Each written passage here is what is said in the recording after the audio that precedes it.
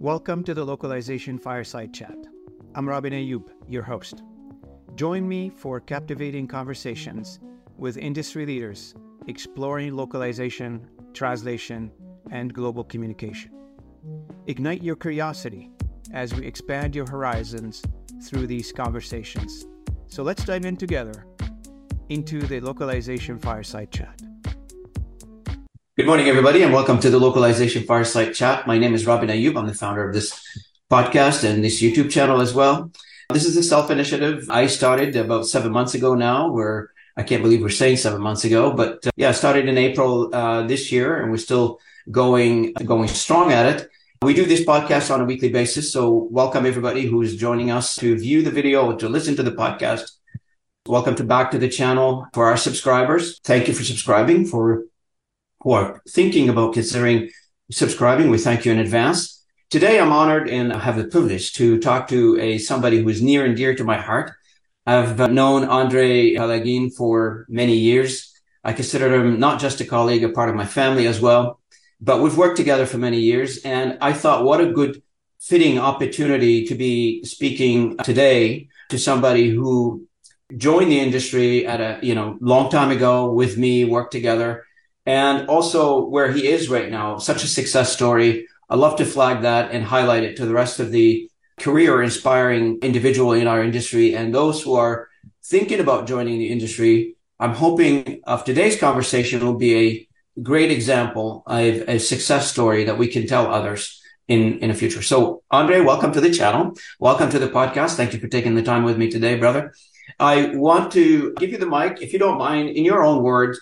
Introduce yourself to the audience of this channel. Thank you so much, Robin. I am so honored to be on your channel. I'm so excited about this podcast. I think it's going to be one of the special ones, if I can consider that, because of how much we share together in history and working together. And like you said, your family team are more than colleagues and working together. And I'm so excited to see how your channel is expanding and the level of the information that is shared. So yes, today I am Andre Palaguine. I'm the CEO of Nations Translation Group and Language Marketplace.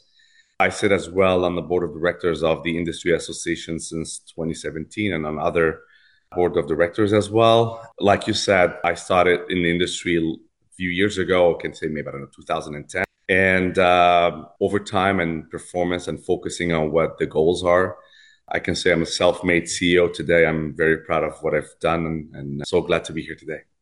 Oh, thank you for the lovely introduction. And I remember back in the early days when you and I started together, we don't want to go down the memory lane too long.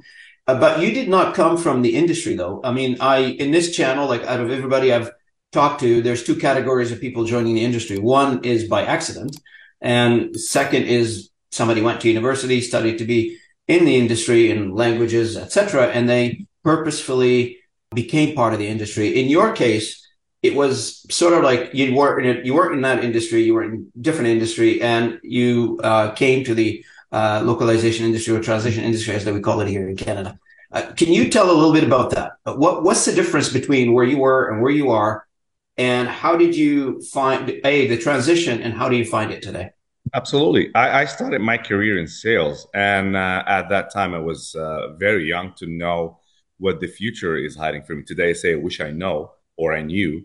And yes, I was always trying to specialize in sales. I went into different industries, hospitality, telecom, e-learning, and others. And that gave me a lot of, knowledge about how industries and how business solutions work.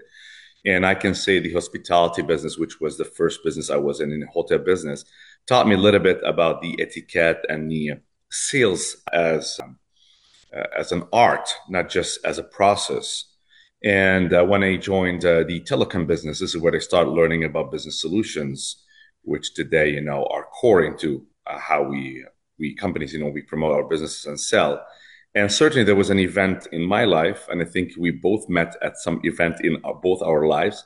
And you opened the door for me to welcome me in the industry where I had no idea what the industry is about. I only saw the opportunity in languages. And that was just the beginning. And yes, it's a lot different from where I started and where we are today in the industry. Back in the days, I remember the discussions about how translation and revision, how we to speak about what you call today how the sausage is made. So the focus was always, how do we make that sausage? Well, no one need to know, right? And it's not need to know, like, don't get too much into the details. It is service and it's customized.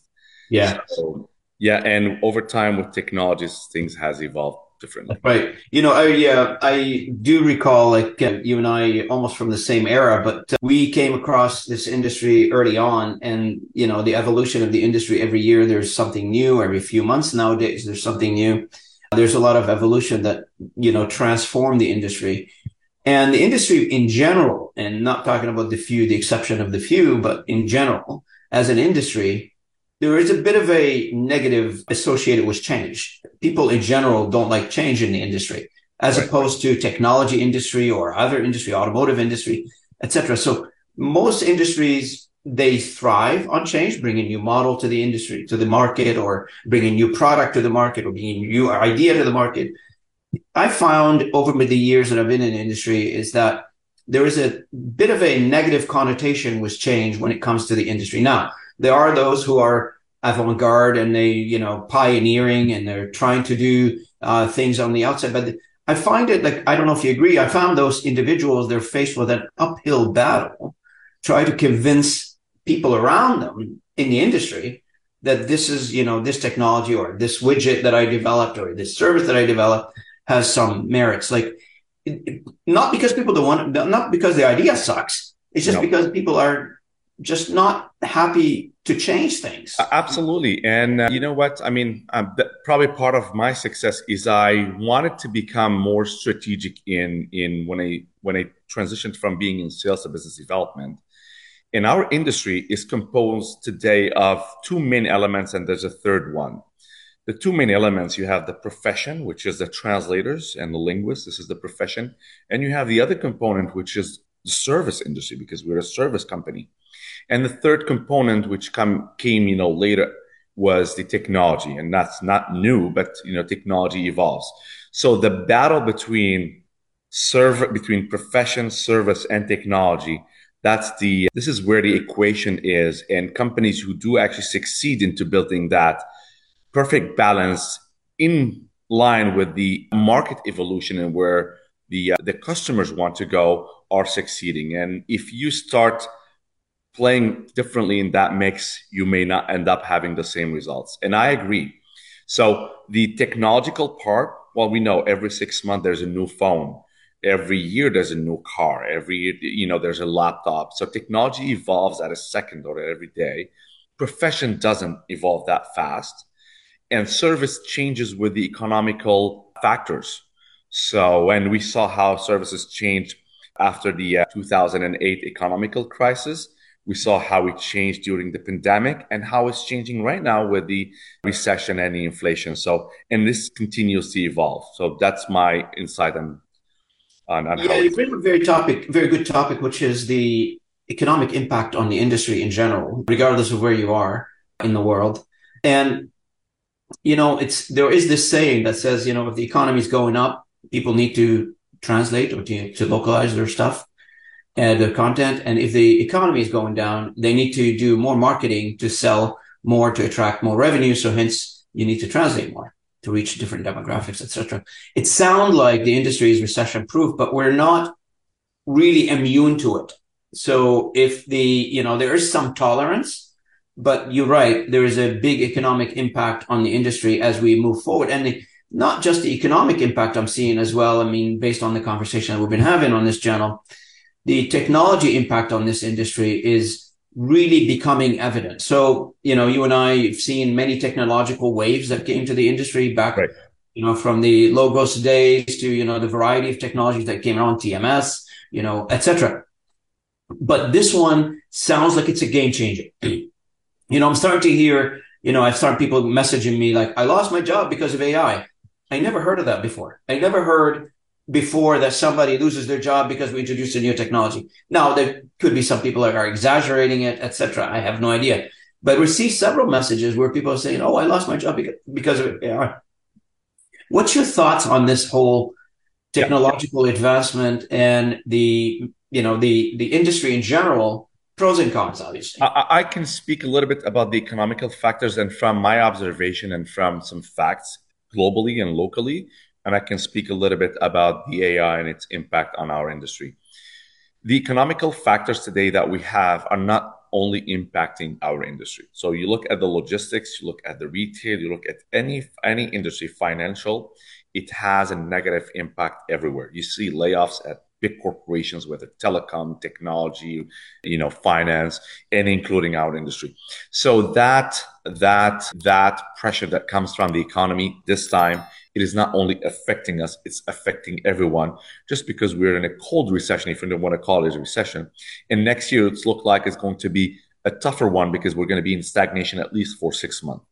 So this is why I can distinguish between the factors in the economy when they only affecting our industry versus a global effect. But also there's another component in those economical factors that other industries recovered from and we didn't or haven't yet, which is pricing. Everything today costs more. You buy your groceries, it costs you more. Your gas costs you more. Your clothes, everything, your toothbrush costs you more. But translation as a service, even, look at all the services, financial, legal, everything costs you more. But the translation industry we keep on having pressure on price.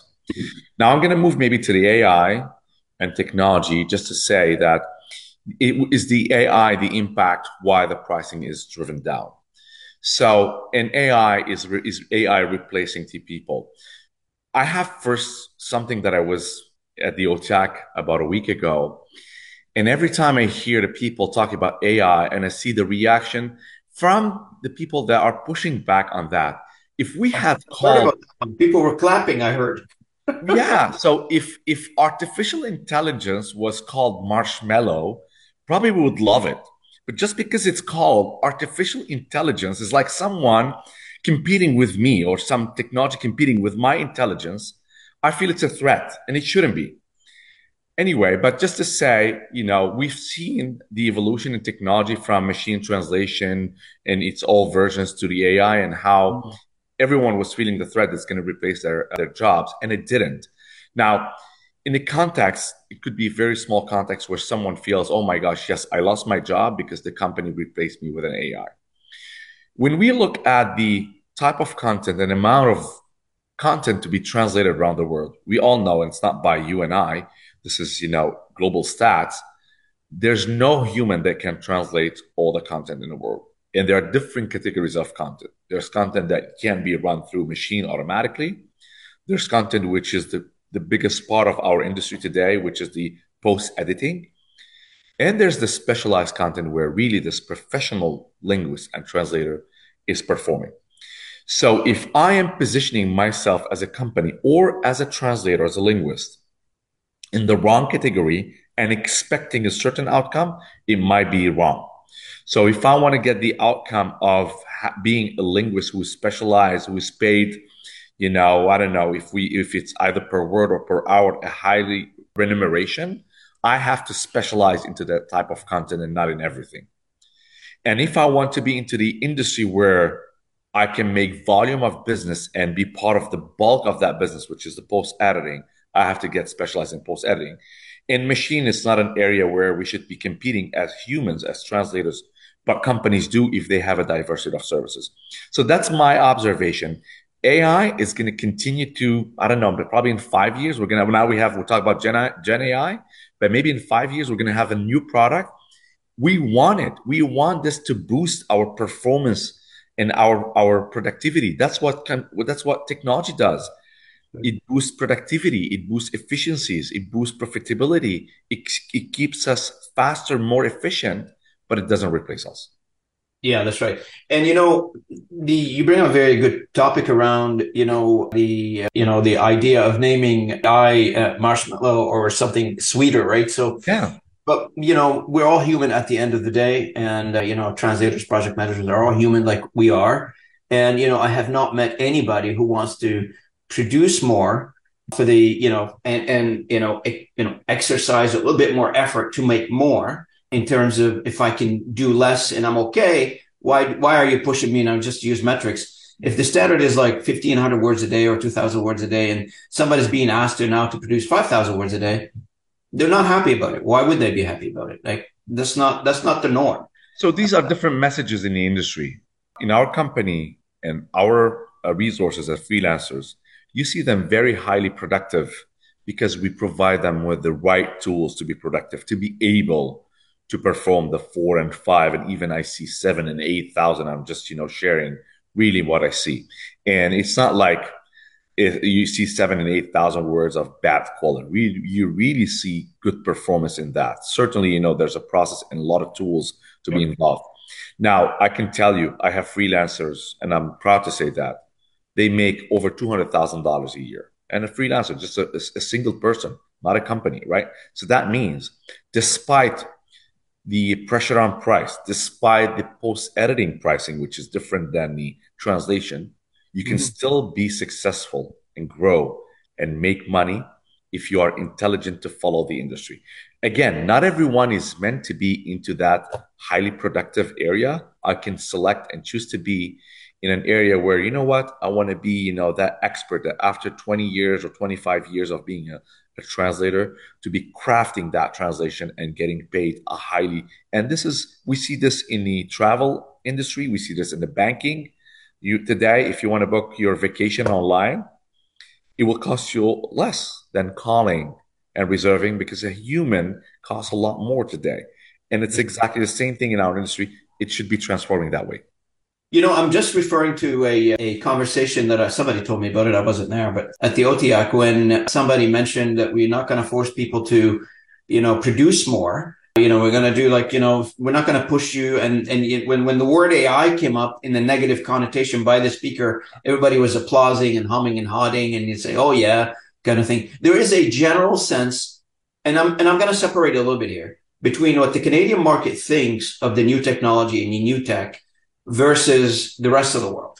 The rest of the world view, the tech industry when it comes to, and that's my own perception, when it comes to translation and when it comes to language services, as a ability to do more, as you mentioned earlier, to produce more, to be more profitable, to, allow for more content to be translated.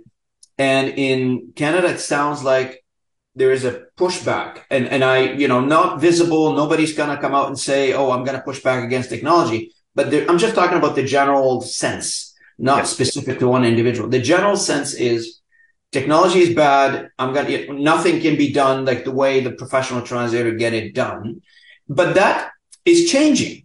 That's changing. More and more translators in Canada are waking up to the idea that I can use tech to do more, to produce more. But that's percentage-wise, in my opinion, still less than the traditionalist. Yes, in our language industry in Canada. Am I correct, or by my assessment? You are. And just a little bit more to, complement what you said. You and I will work together at Lexitech and CLS and Lionbridge. So we've seen different models. And I do remember the days where good time together, man. When the company were promoting machine translation in Europe, but in Canada it was a taboo. We weren't allowed to do that because it will actually really made us lose our business. Similar to the translation bureau, I've watched the CEOs, and I know when it was an early idea to speak about machine translation, right? So it shouldn't be a taboo. And I know the industry, how it changes because of its three main components: the profession, the service, and the technology. That balance is quite delicate. So you can see technology, but depends on the technology. You have, I'm not going to say bad technology, but you have technologies better performing than others. I can tell you, our team, they're loving the new technologies. They're embracing that change. You could see that in their success, in their performance, whether they are translators or revisers, or they're doing proofreading, or they are content, even recycling content. You see that how they work, they're embracing that, because I worked really hard onto finding and providing the best tools for them so they can enjoy. So when you see a technology that gives you 93 and 92% of accuracy, you're happy to work with it. But when you find that it's going to give me a lot more work and it's giving wrong translation, and I know that, I heard those comments at OTIAC, it is true. So when I have to take that challenge, yes, I am not happy to work with technology. But people shouldn't be taking a sample as the reality, because you can buy, and I don't know, I don't know much about phones or cars, but you can buy today an electric car that is way less performing and reliable than another one. So if you're driving a good, reliable one, it's an electric car, it has a long range, you're happy with that, you're proud to have it. But if you have a car that gives you a headache and it's a lemon, you're not going to be happy. Same thing with technologies. Correct. Absolutely correct. Now, shifting gear a little bit, because I've done, I guess, like about 3 podcasts now on the topic. There's a big demand for it. It sounds like rebranding. So Yes. I've done on this channel 2 podcasts on rebranding, and I've done a guest as a guest speaker on another podcast on the rebranding topic. And you have been through rebranding at Nations, because that's not the original name of the company when you took over. The question is, A, can you talk a little bit about rebranding? Why? And what's the lesson? And what's the benefit that you think you got to be generating? I mean, I know it's been a year or two now going through this. 2 years. Yeah, almost 2 years. So what is the learning? So let's start with the why. Well, certainly the rebranding that I've done was a big risk, forgetting or trying to, move from a company who had 30 years of history operating under a certain brand, with a positive and negative. Every company has their positive and negative reputations, and starting something new, it's a big challenge, a big risk for companies to do so. But what was the purpose for me of rebranding is lessons I learned in my previous roles when we worked together and elsewhere. And branding is diamond. Your company reputation is diamond. And why I'm saying this, I'm just going to give a simple example. I think I mentioned that to you before when we used to chat together. You go to purchase a phone, right? And they're all good brands. I'm not saying there's a better brand than other, but it depends how they present it to the market. You will see an iPhone and a Samsung, an Apple and a Samsung. Sometimes one or the other is $1 more than, just taking the example. And you would still pick the more expensive for some reason. Why? Because the brand makes sense to you. You connect, you correlate to the brand, and that's why you purchase. And we've seen in the past where we worked for, local big companies or even giant companies in the industry, and you would lose on a fraction of a cent. And you would say, if I had that perception into that customer mind that I am the brand that you should be dealing with, you wouldn't mind that fraction of a cent.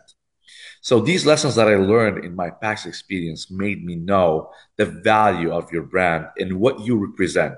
And you should be up to what you're trying to represent, right? If you want to say, I am a brand, I am the best in class in service, you better be providing the best in class service.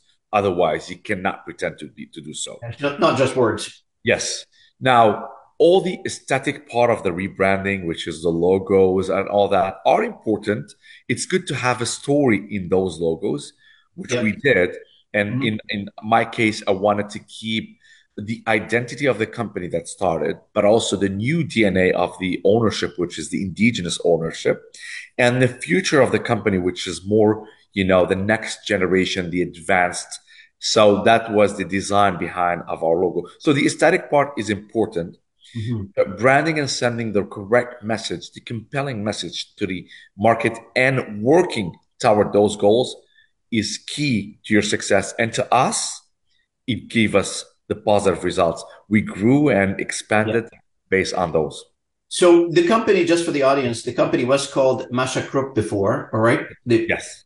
And now it's called Nations, right? Right. Okay. The Crook Translation Company, I think it's called, right?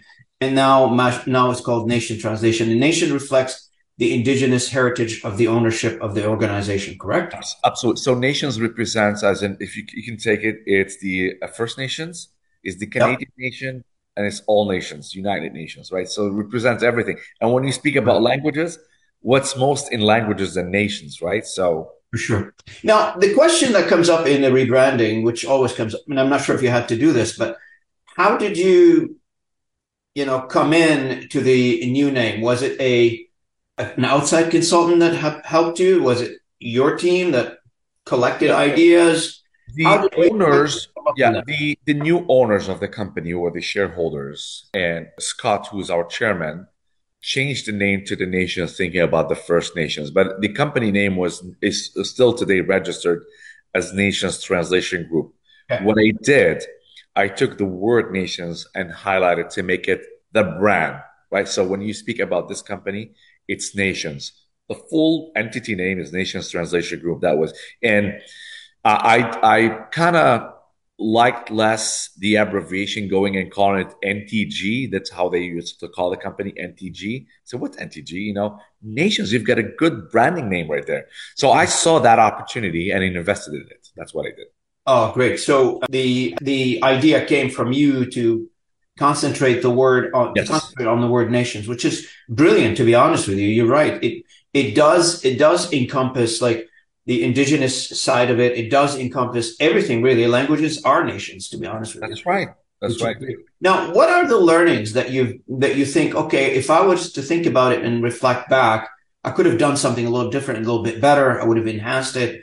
I would have done, from your perspective, the positive and the negative. Yes, honestly, I had great partners, so I did not do the branding on my own, and that's all what I do at the company. I always consult and I get an expert advice just to make my own decision at the end. But it's very, very important, and I had great partners working with us on the rebranding, from the modeling to the shaping and everything. But part of the rebranding idea is also remodeling the company, which was the major effort that I've done. So taking a company from what it used to be in its whole service offering, its all structure, its all processes, remodel everything. So if I think, and I'm proud to say, I've done that in a very, very short time. You and I worked at companies and we saw rebranding taking sometimes 2 years and more. I've done that in a really fraction of time, even when we acquired another company. And so the post acquisition process, I'm so proud to say that we did that in a matter of a month. There were still pending stuff, but the majority was done in 1 month. But anyway, so the lessons that I can learn, you have to have your vision, your roadmap, which are very, very important. So you need to know, and this is why we do the reverse engineering. So you start from where you want to get and you build your milestones and you work toward them. Sometimes, and it depends on how much budget you can spend. I actually had no budget at all. I had to come up with some ideas to absorb that budget and not to impact so much your financial reporting, your P&L. But yes, so certainly the more that you can invest, the better the result that can be. But there's a certain calibration that you need to do. I cannot say that we've done mistakes. I can say maybe we can have invested a little bit more into some more branding, like outgoing branding. Today, social media is very strong, although our purchasers, like if you think about business are not on Instagram. They're on LinkedIn or somewhere else, right? In the past, they used to, people used to read business magazines, probably today a lot less. But as individuals, we are all on Instagram. So visibility on social media is very, very important. Well, one of the things that we're hoping to achieve today is to give you that little bit more visibility and give nations a bit more visibility. I am the president of the Canadian Language Industry Association, as you know, and it's my honor always to flag Canadian companies on this channel to the rest of the world. Our audience is global, and I'm hoping that through this messaging that we're doing together today, that would allow for more people to discover who Nations company is. And hopefully it allows for people to reach out to the company through you, through the team that you have, and do some business together. Now, one of the questions is for those who don't know the company itself beyond the name. Can you give us an idea of, the structure of the company, employees, services, locations, Sure. those kinds of things? So if people wants to reach out to you, at least they have some context. Sure. So today, what we are a language service provider. So we're not any longer a translation agency. We provide really service like from content curation to, we're dealing with some customers on artificial intelligence as well today. It's still a small component of our business, but that's what we're doing. And including e-learning, e-commerce, like we do projects for customers building e-commerce websites, e-learning modules and all of that, and certainly with the translation and localization. The aim of the new structure of the business, well, when I started, everything was, handled by a one-man show, let's call it this way. I needed to, in order to grow the business, and you and I, we've seen this, when you are at a $5 or $10 million company and you want to become a 20 and a 30, it's different games and different structure. So I needed to build that corporate structure at the business where it can allow you to expand and grow, and remodeling service. So our service offering are based on content strategy and your content goals. So we're not just offering translations and revision. We're offering you the end product that you're looking for.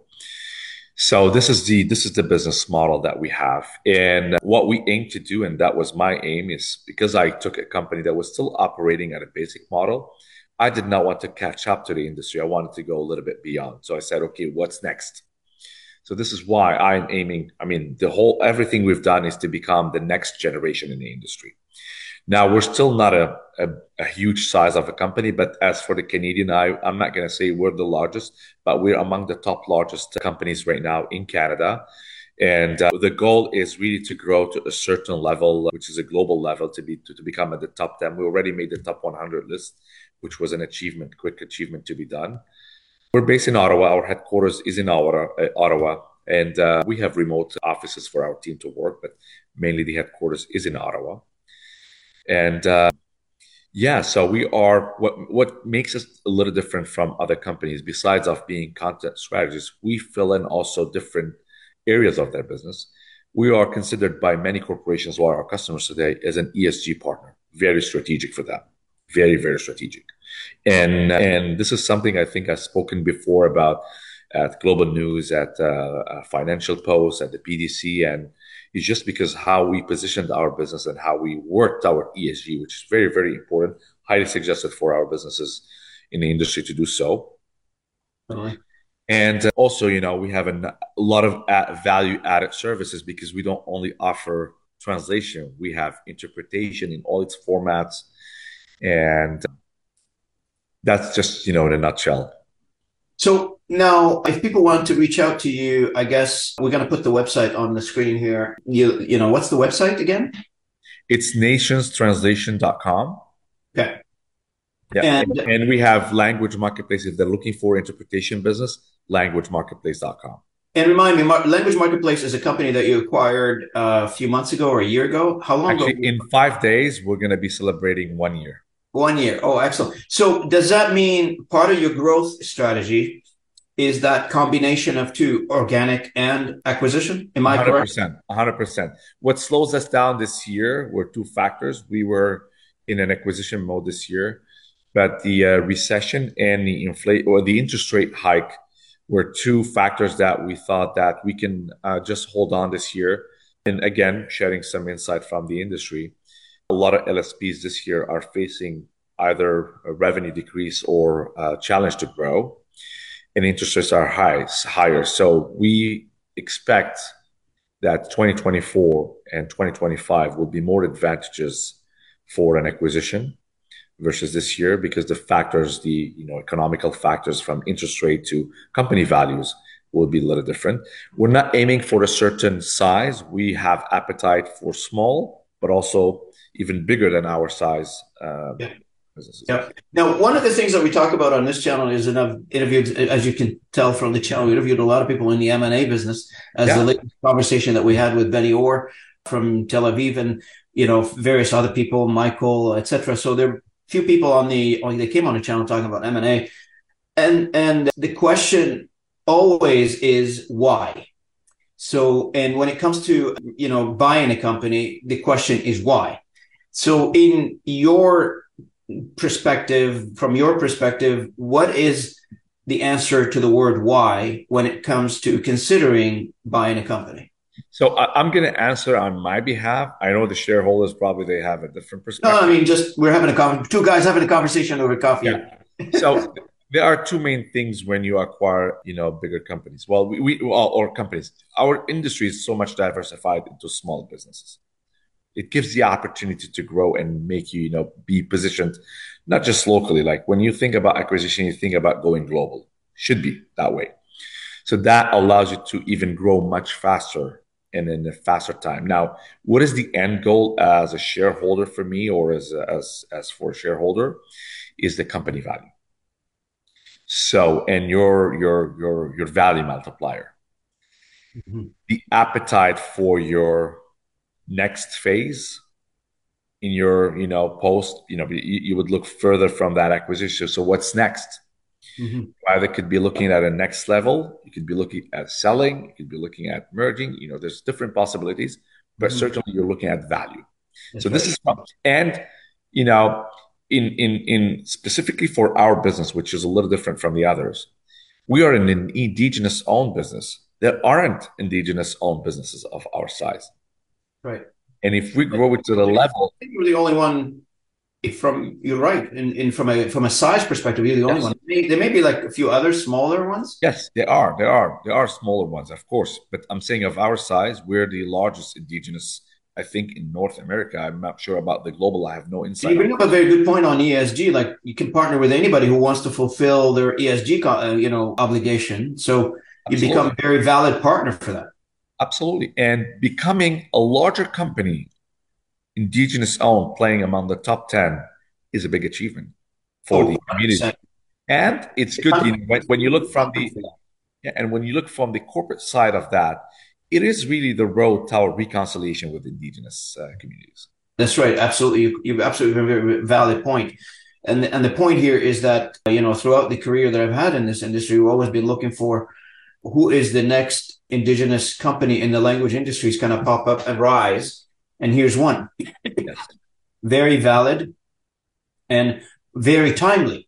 Where we are right now in our social and economic cycle in the country, it's very timely to see nations rise up to become an indigenous representative company who is, to the audience, I highly encourage you guys to reach out to Andre and his team if you want to explore discussion further for partnering, for working together, for creating ideas and opportunities in the indigenous realm, not just in the indigenous realm. The indigenous realm could be the entry point, but there are a variety of other things that you guys can do together. I'm certain of that. There's a lot of creativity around that. So I really appreciate it, Robin. I really appreciate that. So on that note, the second conversation would be is around the people. Obviously our industry is very labor intensive, as you know. We've addressed it from the beginning, the middle, where we talked about technology, acquisition, growth, etc. You have a team, you manage a team internally. We all do, but how do you find that? I mean, I know when we worked together, you had a little bit of responsibility on managing smaller teams and the sales side of things. But now that you're managing many more headcounts, how are you finding that personally, professionally? How are you finding it? So it's different and delicate, but working with you and having a mentor, someone like you in the beginning of my career gave me a lot of knowledge. And no, I have to say, and again, for the audience, Robin saved my life. Not like it's not, I'm saying this as a joke, or he really literally saved my life when I had a stroke driving on the road coming back from Quebec City. Robin and he took me to the hospital 11 hours. I'll never forget that, man. That was the scariest moment of my life. It had been my last day, right? Really. So I owe Robin a lot on that. So, and yes, managing today, certainly creating a structure to help you manage is the recipe today. And you need to have a good synergy between your management team. To create that, you have to put your culture in the company and your mindset in your company. Because when I walked in, I'm not saying that the company didn't have a good structure or a good team, but the inherited culture of the company, the know-how, like today, my team, they know how I think. There's always a better way to do it. Just find it. I wasn't the one who said that. That was Thomas Edison. But my team today, they always know and think that there's a better way of doing the work. You have to find and do it. So, but creating that synergy helped me really manage this team, and also the cultural part of it, which is you need to show respect and acknowledge the effort of every single employee and staff member that works for the company, because it's not only my success. They bring this success to this company. Same as our partners, our freelancers, and our supporters. So it is really changing. And I can tell you from when I started, I feel like people were a little bit shy or scared to share their thoughts. Now, on a weekly basis, I get some email either from an internal staff member or from a freelancer telling me how proud they are to be working for us and how they think my leadership is helping them into growing their career. I promoted so many people since I started. I saw potential in people, and that's how people now they're opening their eyes to say, okay, well, I can do a lot more. And that make your team work supporting you. And I am not behind them. I am in front of them. I'm there to serve everyone to succeed. So I appreciate that, and you know what, you bring a very valid point in terms of leading by example, in terms of promoting from within, empowering people, and opening the lines of communication. Those are the characteristics of an excellent management style, if you will. You know, back in the days in the 50s and the 60s, those styles are long gone, and they don't exist anymore. Especially when you're working in a very sensitive area from a resourcing perspective, which is the capital region. You know, the capital region is known to be sensitive when it comes to resources because people have options. People can go find jobs elsewhere, and you manage to keep them around, keep them on your team by having a different relationship with the team than other management styles that could be introduced, which I'm glad they're long gone now. Every single person, Robin, in every company, they have skills. We just have to peel off and understand. Diamond in the rough, man. Diamond in the rough. Yeah, that's right. You just have to polish it a little. That's right. So based on this, so the last question, and then we'll do the closing remarks. What's next for you? It's a good question, and my consulting partners asked me this question about a couple of weeks ago. So what's next? Like, you know, where are we heading? I addressed that to the board meeting with the shareholders the other day, and I got the answer. It's too early for me to share that much, but it could be, you know, taking that company after we achieve our goal to the next level, where also my role will become a lot more than what is today within the company and with the company mission for the future. It could be that I could be somewhere else. I don't know, but I know I am, and you know me, when I put my dedication to something, I'm married to it until, you know, it's done. Exactly. So for now, that's how I feel. You know, I work here as I'm staying forever. But in 5 years and 10 years, I cannot predict. But the next for me, I mean, for nations, the next year or 2 years, if I want to just mention the next short term, we are upgrading again some of our technologies, you know, taking new tools, something really advanced. Like, again, as I said, we're the next generation. I want to be testing always the latest of the latest and see how this works before we adapt it fully. So like generative AI and so on. And all the technologies that we apply, it is not to produce our work, but it's to replace the clerical work that our team does, from entering data, from saving files, from to delivering, from invoicing. So really automating the parts that the human really is not like what we should be doing today. And they could focus simply on their expertise. If I am a translator, if I'm a project manager, if I'm in finance, if I'm in HR, to focus on where I do well, do better, the best, basically. Absolutely. And, you know, you reminded me of, you and I have talked about this before many years ago. I just have to mention this. You know, instead of being the process or inside the process, you become outside the process, watching the process go by. Absolutely. And as you noted earlier in this conversation, that content is growing crazy. We don't have enough people to do the tasks that we want to do when it comes to transformation of content, transforming the content. And therefore, you need technology to support the area. And I always said on this channel, most technologies are focusing on the productivity of the translator, rightly so, because we have content to be translated. But there's a huge missed opportunity on the project management side, on the clerical side of things that a localization firm does and do today. 19,000 firms around the world.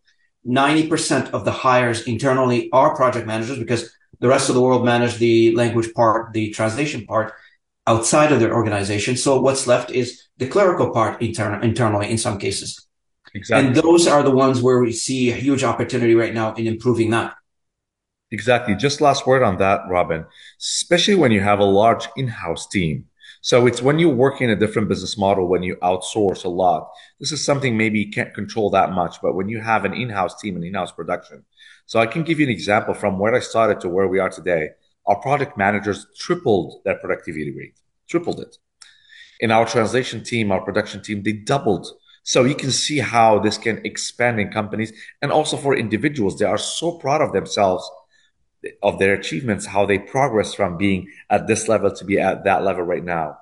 So they have valuable skills today versus just, anyway, just to mention that as a last word. Absolutely. You're very good, because people wants to improve. Generally, people wants to move forward. Nobody wants to go backward.